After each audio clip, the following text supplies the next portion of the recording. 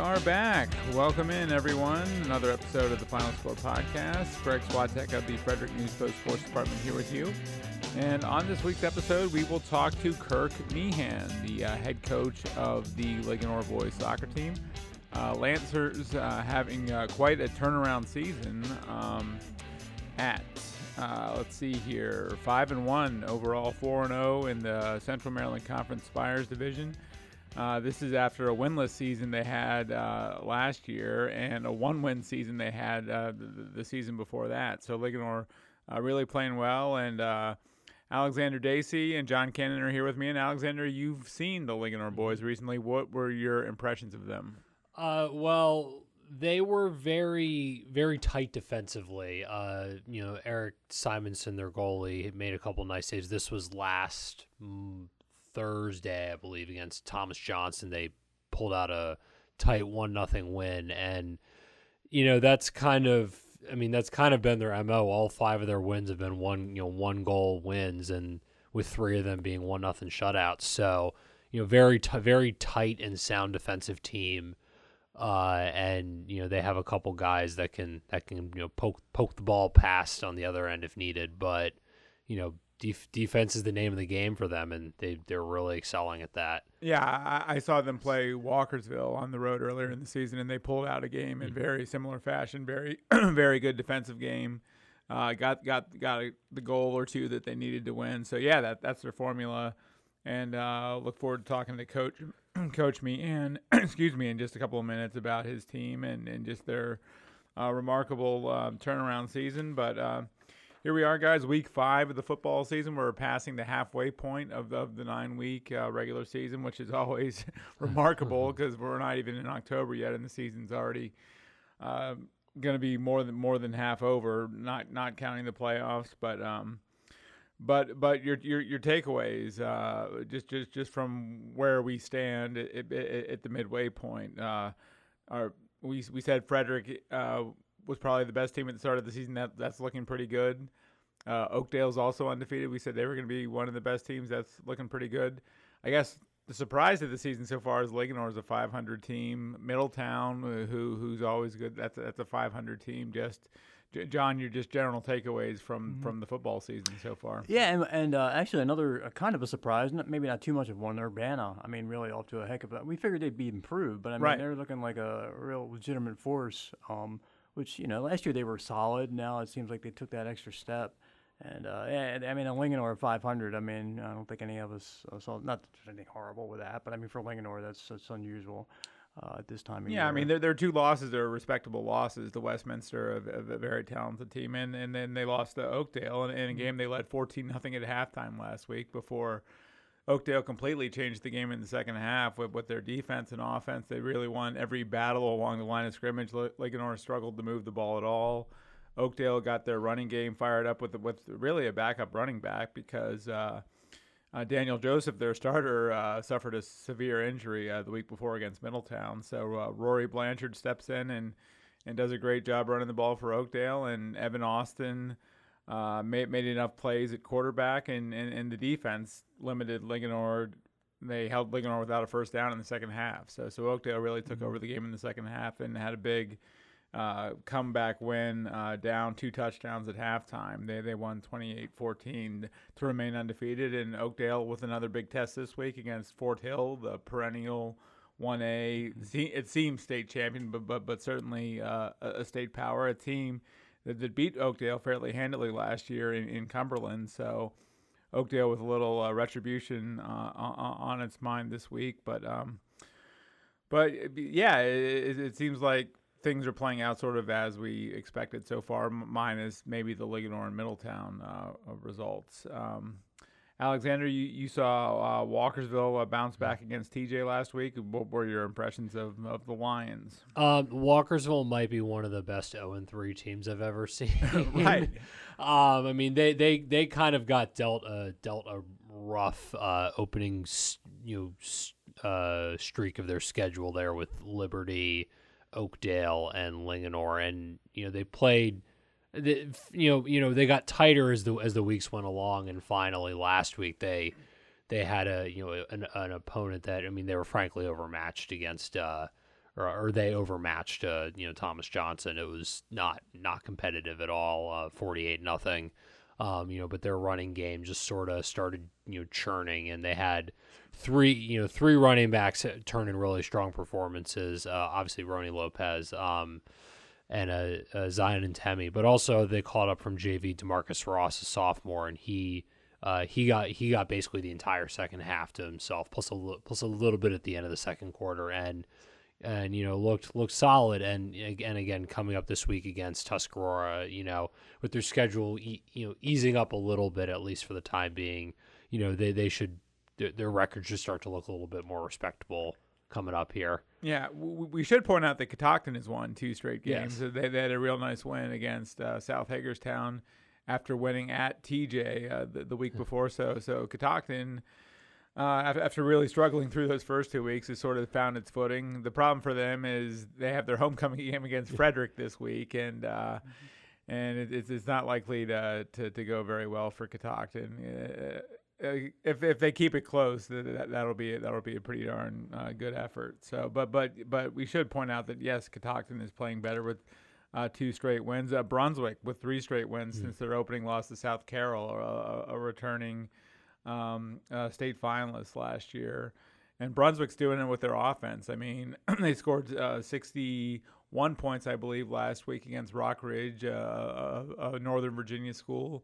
And that's the most, I looked it up, that's the most points Brunswick has scored in a game since, 2005, wow. October of 2005. So it's been a while since Brunswick was that proficient on offense. But that follows a 27-point effort against Boonesboro, a very respectable team, and then a 42-point outing against TJ prior to that. So Brunswick's doing it with their offense, and they're 3-1 too. Urbana continues to roll around. There was some question, as we talked about last week, if this game would get played this week against Gaithersburg, but I guess because Gaithersburg was going through all sorts of issues, but I guess they've been sorted to the degree that they could come back and play.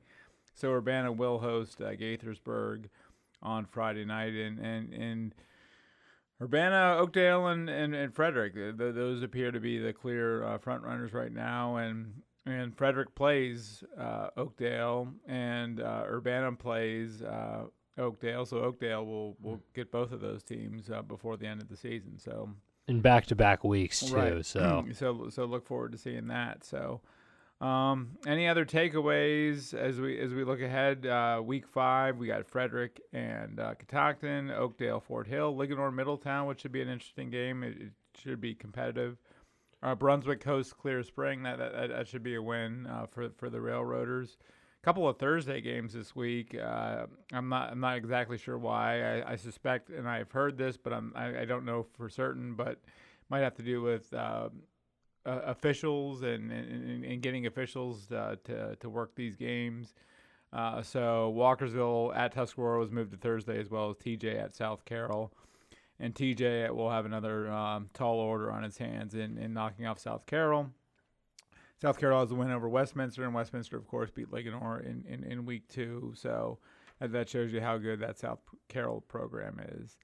And St. John's with their first MIAA conference contest against Severn, a pretty good Severn team. And Maryland School for the Deaf looks to improve to 5-1 against Delaware County Christian, a Pennsylvania school, not a Delaware school. So that is your Week 5 slate. John, you've been putting together the prep page for us for the past couple of weeks. Anything really jump off the page for you there?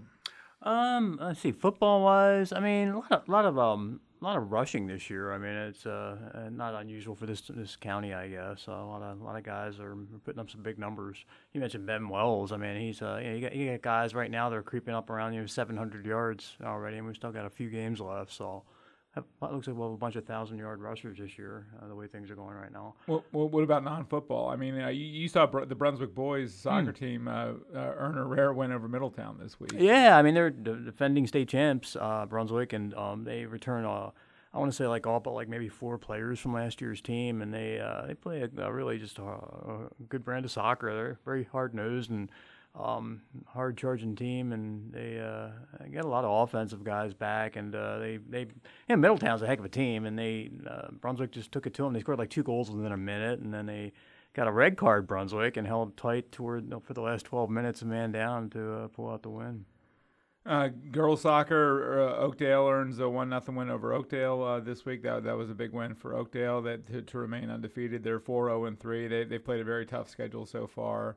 Played schools like Walt Whitman, and they really loaded up their schedule because their coach, Annie Schwarzenberg, said, when we lost our first game last year against Linganore, it wasn't until October, and it was sort of a shock to the system when that happened midway through the season. So they wanted to beef up their early season schedule and make sure that they had faced a little adversity before they got to this midway point of the season.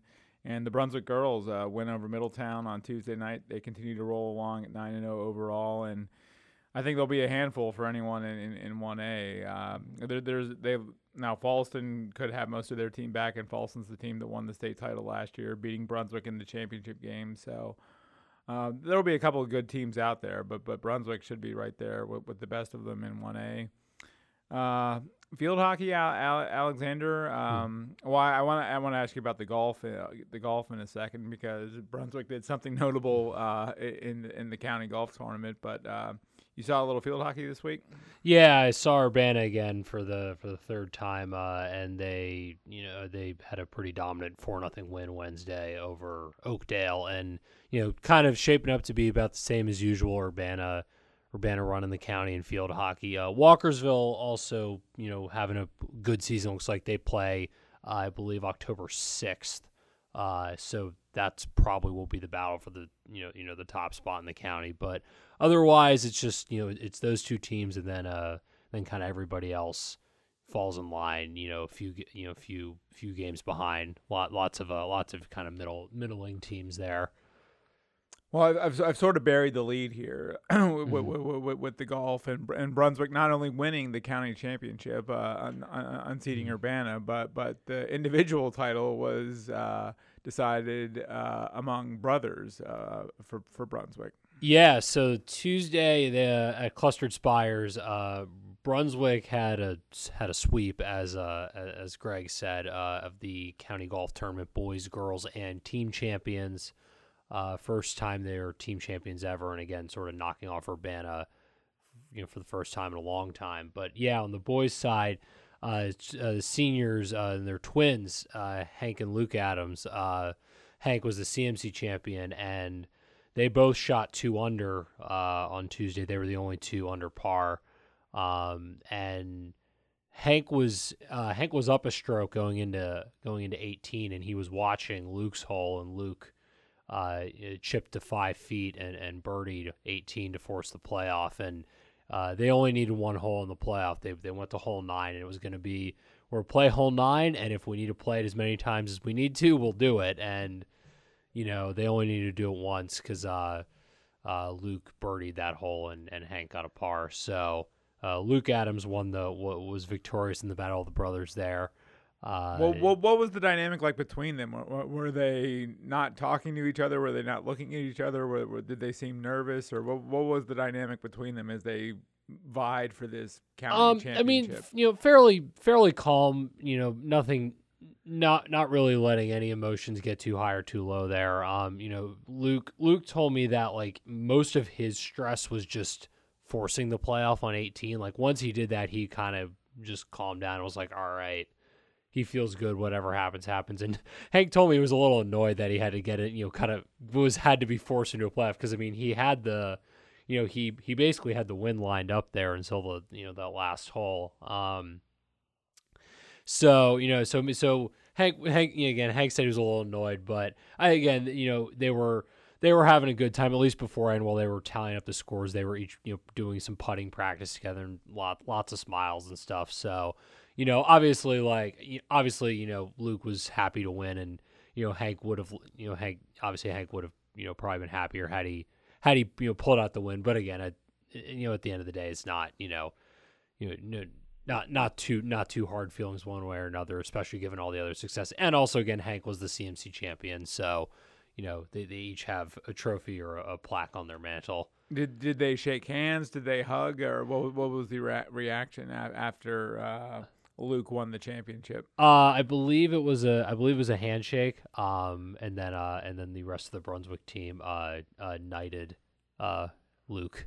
Kind of. They knighted him. They knighted him at the hole. I thought that was fairly funny, and out of nowhere. But yeah, fairly low key, nothing too. I mean, they're twins. They don't have to talk anyway, right? They can just use telepathy or whatever. Yes. I wasn't sure how cordial it was, if Hank wanted to punch Luke's lights out. They were very cordial. Yeah, and just how big a deal was it for Brunswick? I mean, the smallest school in the county. I mean, to win the county championship. Again, they've not really had much, if any, real sustained golf success ever. And I mean, it's such a small school, and right. and the kids are spread among all the sports. So right, so I mean, it's a pretty shallow talent pool. Yeah, not only to win it, but to get the top 3 overall golfers. The Adams brothers, and then Alexandra Swam on the girls' side. She was not only was she the girls' champion, but she was the third. The only 2 people that scored higher than her were the Adams brothers, like overall.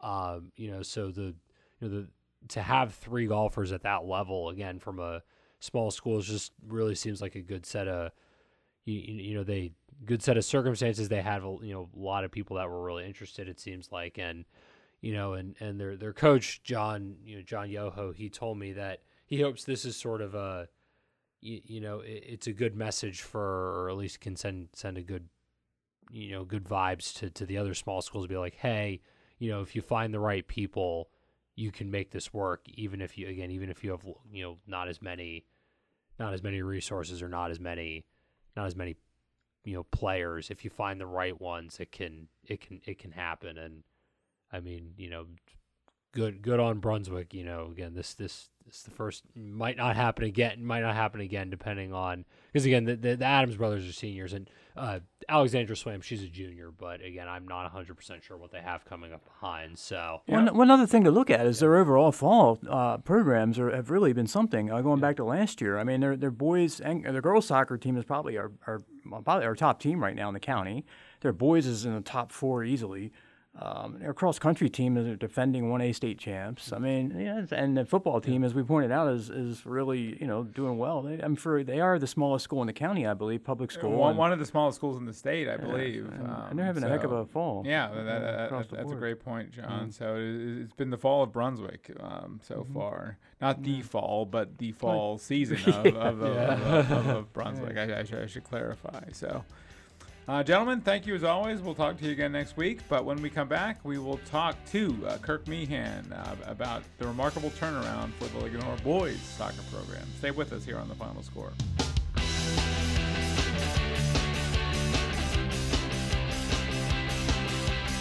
Kirk Meehan is in his 3rd season coaching the boys soccer team at Linganore High School.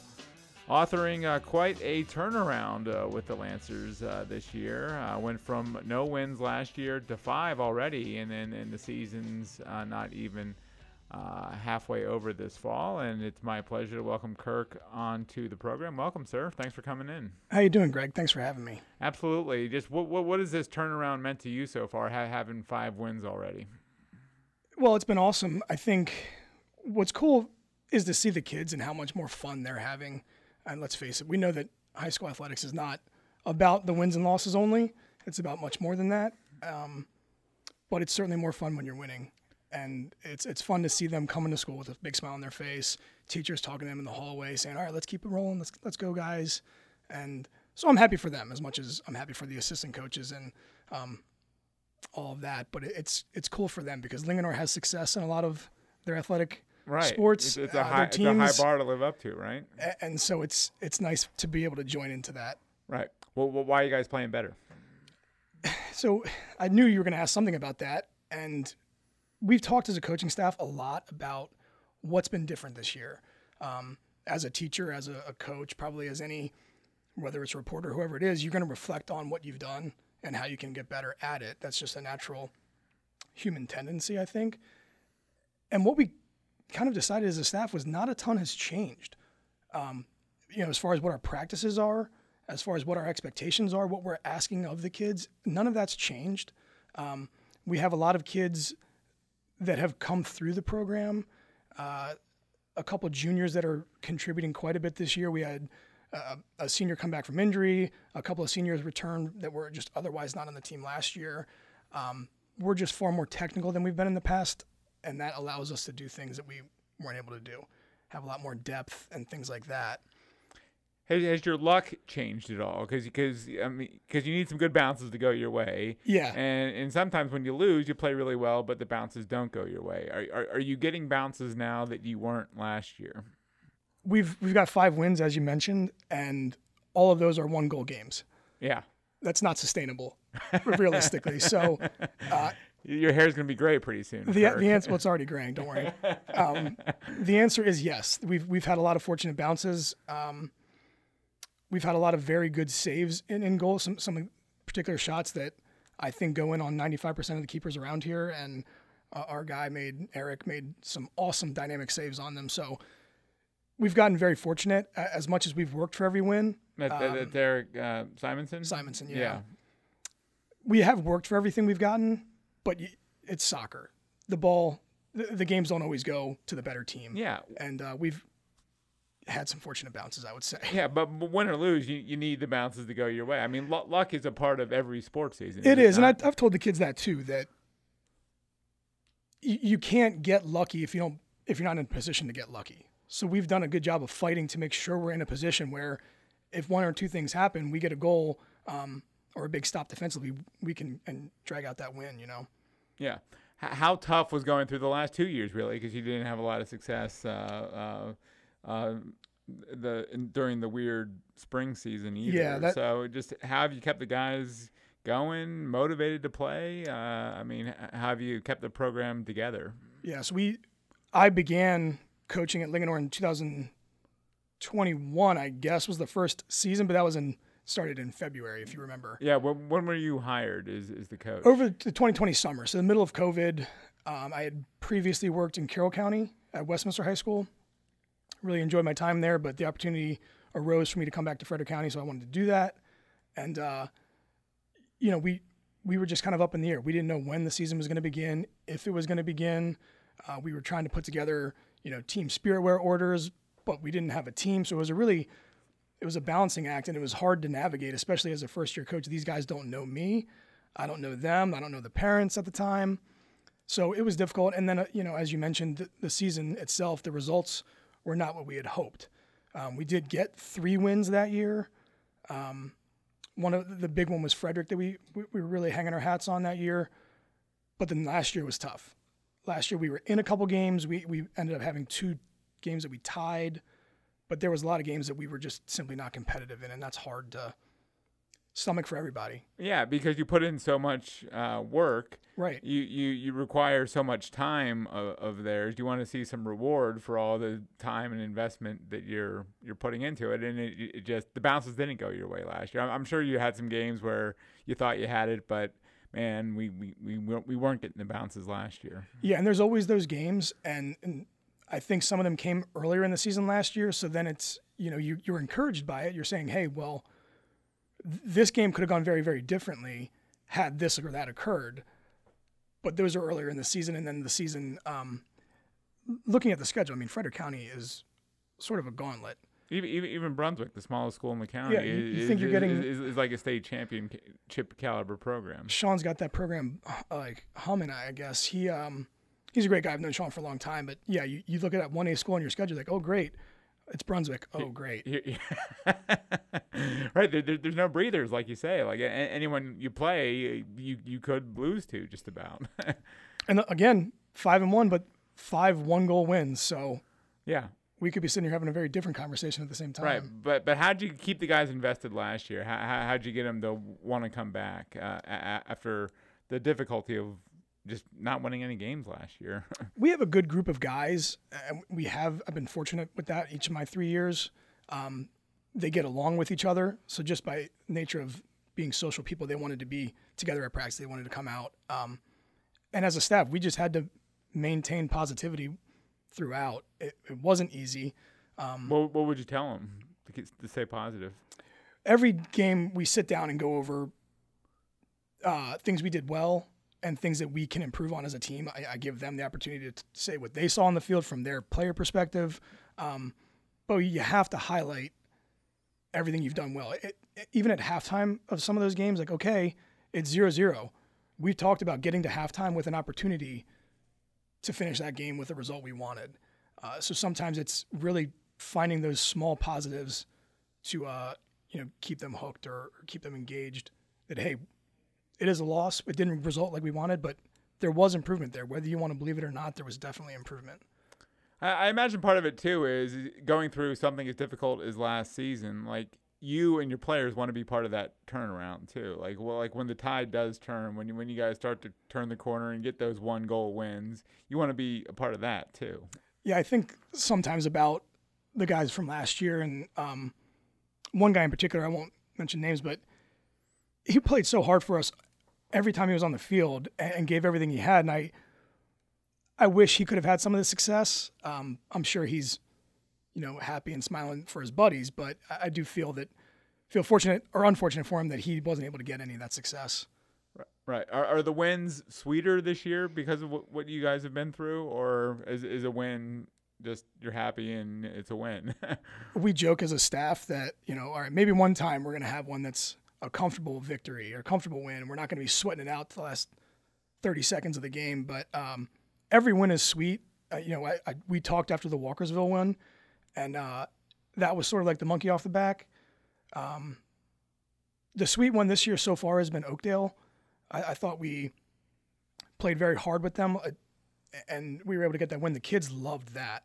Yeah, because Oakdale's like another state caliber program. They're a great program. They have been, and it's such a close community to ours. The kids all know each other. And so I know our boys had that one circled. They wanted to come out and show that these results have not been those lucky bounces exclusively. They've been some strides we've made as a program too. Right. So Simonson, is he standing on his head in all these games? I mean, you're asking a lot of him with all these close margins here. Yeah, we are. And Eric's a funny kid, or a funny case, I should say. And he's someone that I'll tell stories about for the rest of my coaching life. Last year we had, in my opinion, two of the better goalkeepers in the county. And then we had a third guy. You can't carry too many kids. Right. And Eric was a casualty of those numbers. Oh, he got cut. So Eric did not make the team last year. Wow. Nicest kid in the world if you talk to him. And so it was really difficult to have that conversation with him. And this, he's doing the stuff in the summer. He's at Summer League. He's at the pickup stuff. He was there every step of the way. And to see the smile on his face when we said, hey, yes, you're on the team, was rewarding in and of itself. Like, he was so happy, and I was proud of him for that. And then, we go through the preseason and realize that he was going to be the guy that we lean on. And I don't know his exact stats, but he's a big kid. He's like 6'4". Yeah. So he's, by way of being an athlete and that frame, he's able to get to balls that a lot of people can't. And he's just played outstanding. I think his confidence is growing each week. The kids are rallying around him, and it's been fun to watch. Not that there haven't been other kids involved in this turnaround, but Eric's really the epitome of it, just because this is the guy that was cut from a team that didn't win a game, and now he's one of the biggest reasons for your success. Yeah, he does really epitomize that. You're absolutely right. It's been really fun to watch him have that success. Again, because he is that kid that does everything right, and he's just so nice, and his smile is infectious when you're around that kid. Does he have a big personality too, or he keeps the guys loose and cracking jokes and stuff like that, or? He's becoming more outgoing and outspoken, which you kind of demand of a goalkeeper. Yeah. So our defensive front is our back four is pretty veteran, so we're fortunate in that. Who's back there? There's four guys that primarily play in the center are the two seniors that have been around for a long time. Andy Bailey is one of our captains, and Chase Breck. Andy's an example of a guy that last spring tore his ACL, or 2 springs ago, so wasn't able to play last year. He was with us every step of the way last year on the sideline as like our manager, but as a staff we were bringing him aside and said, look, this is what we're seeing, and next year when you're out there, we expect you to be able to shore things up and make those adjustments in real time.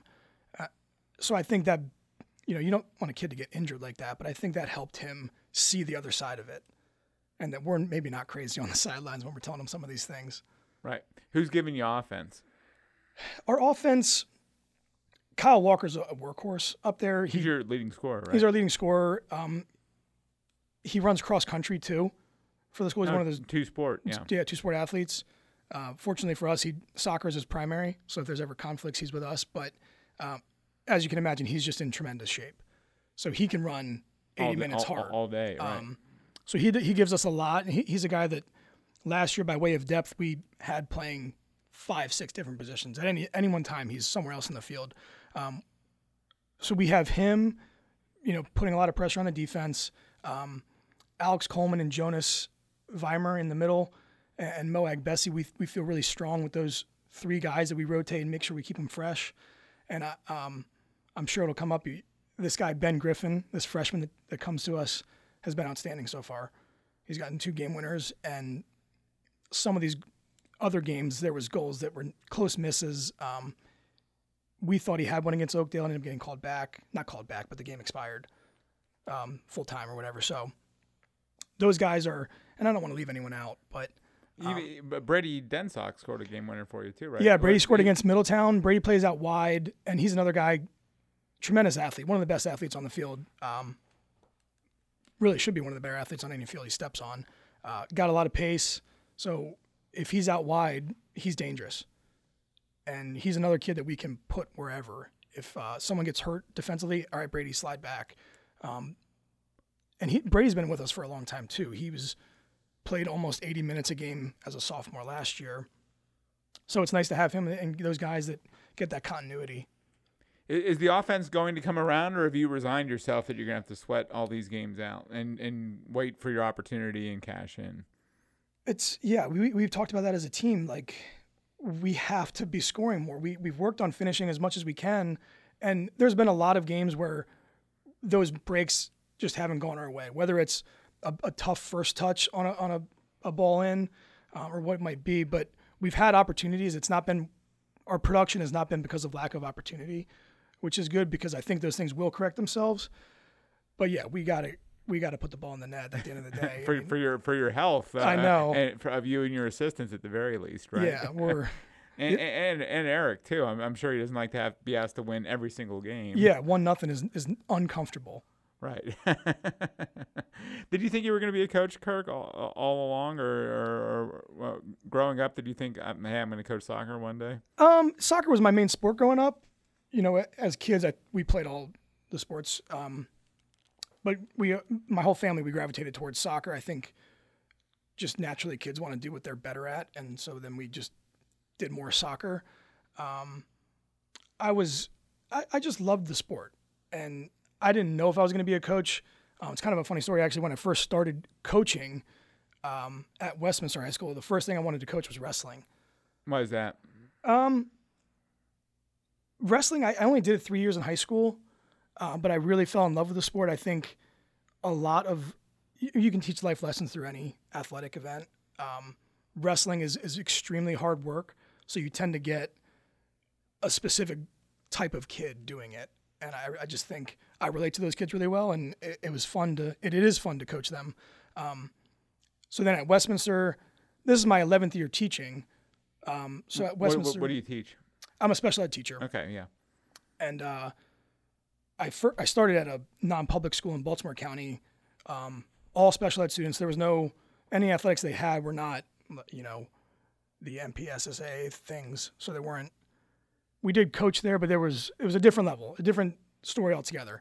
But then at Westminster, I was coaching wrestling, and then there was a familiar name on that coaching list, a guy that I had known for years named Todd Musick, and I went to talk with him and just say, hey, what's up, catch up to him. And he asked me to just help out, and so I did that for a few years, and all right, I was kind of falling back in love with soccer. You went to Tuscarora. I mean, did you grow up despising Linganore? No. Tuscarora was my freshman year was the first year the school opened. So as a kid, the plans were in place for Tuscarora. But my older sister, she's 15 months older than me, but a grade ahead of me. Her freshman year, she went to Frederick High School. And then when Tuscarora opened, we had freshmen and sophomores. She came over to Tuscarora. We thought Tuscarora was Frederick, was our big rival for sports. And it just so happened at the time, Urbana was a very, very strong program. So, and we thought that about ourselves. So we were always, and TJ, those were the three for us, Urbana and TJ, that were big on our schedule. But Linganore wasn't, they didn't engender any negative feelings or anything like that. No, I mean, it wasn't, Urbana was like our school at Tuscarora that we really had circled for basketball or whatever. Football, they didn't compete, but that's a different story. But it was never going to be. I'm an adult now. It's never going to be. Oh, I don't want to work there. I'm not. No, I don't mean to totally paint it this way. And who knows what direction life takes you. I mean, there's many coaches that end up working for the arch rival high school. But I want to ask how you got left out here because you went to Tuscarora. I did. Your brother is a little younger than you. He played at Tuscarora. Yep. 2008. He's on the team that made the somewhat surprising run to the state championship. Uh-huh. You got hot at the right time, but you graduated right before that. Your sisters show up at Tuscarora and they win a couple of state titles each. Yeah. So everyone's got trophies in the Meehan household except you. I mean, how does that make you feel, and how did it work out that way? Well, I may have butchered the story earlier. My older sister Amanda, she won 2 state titles herself at Tuscarora. Okay. One of those at 3A, one was at 3A, one was at 1A. The second year the school was open. And then you mentioned Quinn. He played soccer at Towson when they started a program. Amanda was at Loyola. So I just think they were a little more highly accomplished. The way I put it, Greg, is that between the three of us, we have 3 state titles. Okay. They don't need to ask any more questions.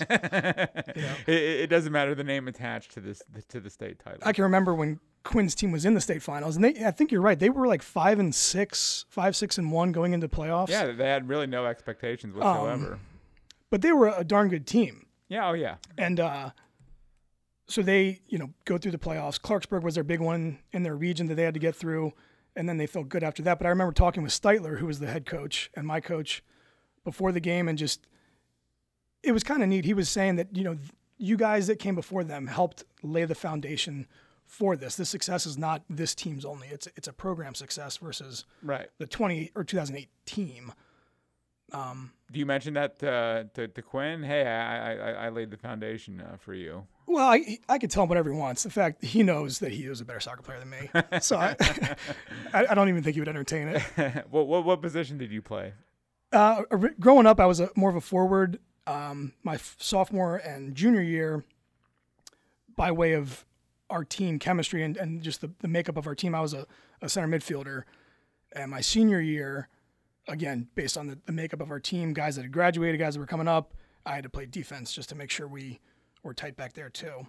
So you played all over the field. Yeah, so. I mean, and I was thinking about this. We talk as a staff, and I should mention that on that Tuscarora team, one of my assistants, Michael Green, was on that team. No kidding. He played at Towson with Quinn, and he was the first guy I'm calling, texting him all the time. Hey, dude, I need help. So I was very fortunate that he relented, ultimately, is what I'll put it, to come help me.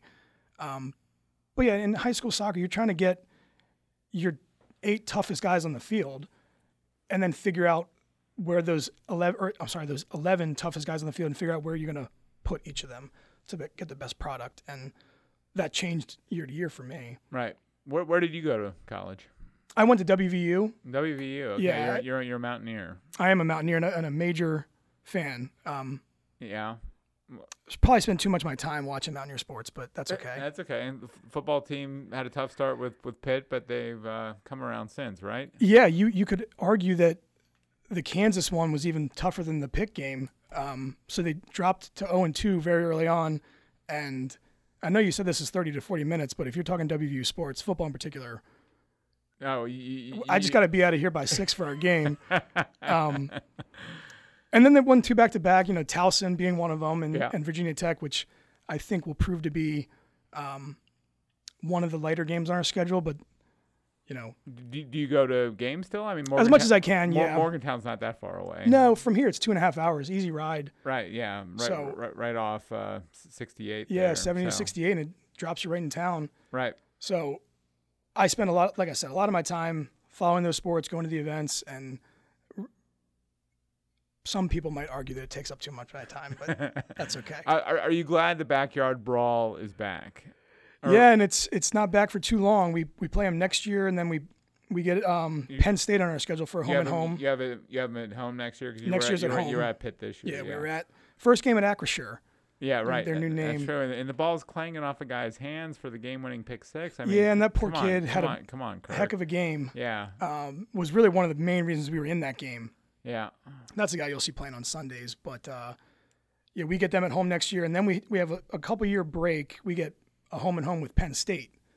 You know, in the Big 12, you have to play all conference teams, so you only have 3. Yeah, you just mentioned the Big 12. Is it sunken yet that WVU's you still think of them like is in the Big East or something like that, right? Well, yeah. So I graduated in 2012, which was our final year, that Orange Bowl year when we beat Clemson. You graduate right before things happen. I'm noticing the pattern. Yeah, you're here. right. But my time at WVU was kind to me. We won the Fiesta Bowl my freshman year. Yeah, true. My final year, we won the Orange Bowl, and then in between that was a Final Four run for basketball. So it was sort of I was spoiled with all that success. Right. Do you know Joe Alexander? He was a little bit before my time. My freshman year was his final year there. Okay. But yeah, I've met him since then. Yeah. And just kind of said hi and things like that. You know, right. The most recent time I saw him was before I was actually at Linganore. But he was a stud. He was a beast there. No, yeah. Well, when in the lottery, 8th overall right? Pick, yeah. Yeah, right. And helped their basketball team obviously win a lot of games. So Bob Huggins just went to the Hall of Fame, actually. Yeah, true. Which is at what point did you realize, hey, coaching, teaching, that might be my path? At West Virginia, you know, I was a typical college freshman where I wasn't really sure what I wanted to do. I had declared a few different majors, but I came across this one sheet, I think it was one of my roommates had it, for a 5-year master's program for secondary education. And this one happened to be for social studies. I'm looking at the sheet of all these different courses you need to apply to the program. And I said, well, hey, I've got this done, I've got that done. Some of them were from high school. And so I said, that really might be a good thing to look more into. And I think teaching must have always been in the back of my mind. But then this sort of drew it to the forefront and said, all right, let me look further into this program, and ended up going for it. And just your love of soccer drew you to coaching? Yeah, I mean, I think as a teacher, you're always looking for ways to connect with kids more. And I know for me, I connected with some of my teachers that were coaches as well. So if you have the skill set to do both and you're able to, you know, afford your time either way, I think you should do so. High school in particular, you have to be involved in extracurriculars. There's so many things that make a high school run. Athletics is a part of that. It's not the whole thing. There's all kinds of other programs, clubs that are important for everyone's mental health in that building. And I think the more you can get involved, the better it is as a teacher. Speaking of the connection between teachers and kids, how awesome is it to work with special ed kids that you work with? Yeah, so I'm, like as you mentioned, special ed. It's all mainstream classes that I'm going into. So these are kids that you wouldn't realize that are coded as special ed. Mm-hmm. Very high functioning kids might have a lower reading level, might have a lower math level, whatever it might be. But as much as it's cool to, you know, watch that kid that was always messing up this one particular play in soccer or messing up this one move in wrestling, it's even better when you see this kid, you've worked on this one skill in math or in English or whatever the class is, and they get that reward with that grade that they were working so hard for. That's cool. Yeah, that is awesome. So you went to WVU. You wanted to come back to Frederick County, or you weren't sure where you were going to end up? Or I knew it was going to be Maryland. For me, I've always said Morgantown or Maryland. I could have seen myself staying in Morgantown, but I have so many friends here. My whole family's here. We've talked a little bit about my family. And I didn't want to be too far from them. So I was in the area. That first school was a non-public, again, in Baltimore County. Then it was Westminster. And then this opened up. So it's kind of always been coming back to Frederick. And to me, it doesn't seem like the right time to leave Frederick. Everything's right. And the Westminster thing and the Linganore thing just happened through connections, or actually, yeah. The Westminster one was a connection through the previous school. a woman that I worked with at the school was called Hannah Moore at the time. She had been teaching at Westminster High School as the special ed department chair, gave me a call and said, hey, we have an opening, and it's not only special ed, but it's pushing into social studies classes, so I think you'd be great. So I went there, and a pretty similar situation at Linganore, except this time it was, hey, we have the soccer job open, and I said, I would love to do that, but we got to find a way to get in the building. I think it's a lot easier to organize and make those connections we've talked about if the teacher's in the building. And so that was a priority. And lo and behold, again, a special ed job opens, primarily pushing into social studies classes. So it really worked out in each of those situations. Did you want to coach, or did you want to teach special ed? Another, funny, interesting story, let's say. Master's degree in secondary ed for social studies. And that first summer, you apply for jobs. You throw it in for Frederick County, Carroll, Howard, and your parents are all over you. Like, when are you going to get a job? Where are you going to work? You're like, oh, I've already applied. Nothing came around. My sister, Amanda, that we've mentioned, she was working at that non-public school as a speech pathologist and said, hey, they have this job open. It is special ed, but it's, they need a social studies teacher. So I applied for it. And now I say to the parents and the other teachers, like, well, I went to school to teach social studies, but here I am 11 years later in special ed.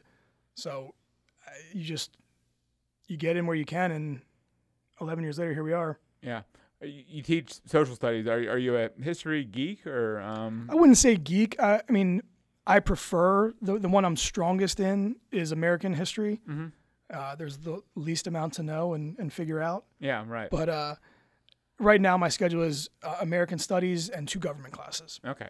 So you're teaching kids how our government operates, even though it doesn't operate always at peak efficiency. Yeah, yeah, exactly right. As we know. Was coaching, was it harder than you thought it was when you first started? Yeah. I mean, there's a lot of times where you don't realize what you need to teach. Mm-hmm. And so there's skills that you might bypass without even realizing you're bypassing them, because you're like, whoa, we got to take a couple steps back here. And that comes with that reflection we talked about earlier. Like, okay, man, I need to go over all of this, and it's got to be step by step. What about the time commitment too? Because you're not doing it for the money. You're not paid that much money to coach, and you're on. You got practice every day. You got games. It eats up a lot of your weekends. Just was the time commitment, was that shocking to you at first? I would say no, only because I was so involved in athletics, and I mentioned I wrestled too. So we were always going from sport to sport. I think the time commitment that you don't realize when you're coming into it is the paperwork aspect on the side. You got to have everything organized. You got to go through all these different steps clerically, and that takes a little bit of time to get used to. Eligibility has tripped up football coaches here before. Yeah, I mean, even things like the kids getting to class on time. All these little things that, as a program, you got to be disciplined, and the kids have to understand what needs to be done on the field. Yeah, but in that school first and foremost. Do you have someone that handles, we'll call it the business side, the clerical stuff for you, or do you do it all yourself? When I was helping with Westminster Wrestling, I sort of took on a lot of that because I knew I wanted to learn it. And you mentioned that these coaches are not getting paid well, some of them not at all. So I take on most of that burden. I try to get the communication coming through me so the other coaches don't have to deal with it. It simplifies things too, right? It does, and that way things aren't as likely to slip through the cracks. It does stink that we can't pay these coaches what we want, but I think that also gives you a different caliber of coach. The guys that you do have are there obviously not for the money, so they're there because they love the sport. They want to help the kids. Right, absolutely. So what's the story with Ben Griffin? You said I was going to ask you about him. Yeah, he plays pretty high-level club. He's a kid that you don't know what you're going to get with a freshman. I mean, there's plenty of females on the girls' side that are able to physically keep up as a freshman. I think they just mature physically at a very different rate than guys. And so most often, any freshman, regardless how skilled they are aren't quite through puberty enough to compete at a varsity level. It's a different speed. The kids are way different in strength, so we didn't know what to expect with him. And, his touch on the ball is great, and he's very quick.